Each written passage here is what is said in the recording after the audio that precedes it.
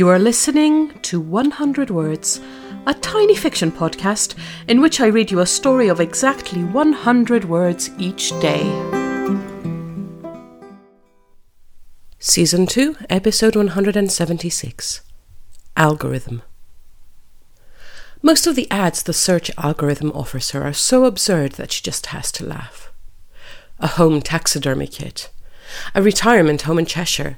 She's in her 20s and lives in London. One day she's feeling especially dispirited, like the clock is ticking and her life is going nowhere. She's scrolling listlessly on her phone when a new ad pops up. A patisserie course at a well-known cookery school right round the corner from her flat. It's what she's always dreamed of.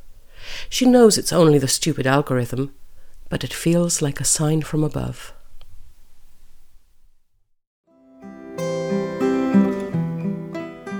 Thank you for listening to 100 Words. This podcast is written and produced by Marilisa Valtazano. If you enjoyed today's story, why not share it with a friend? Don't forget to tune in tomorrow for another 100 Words. Goodbye.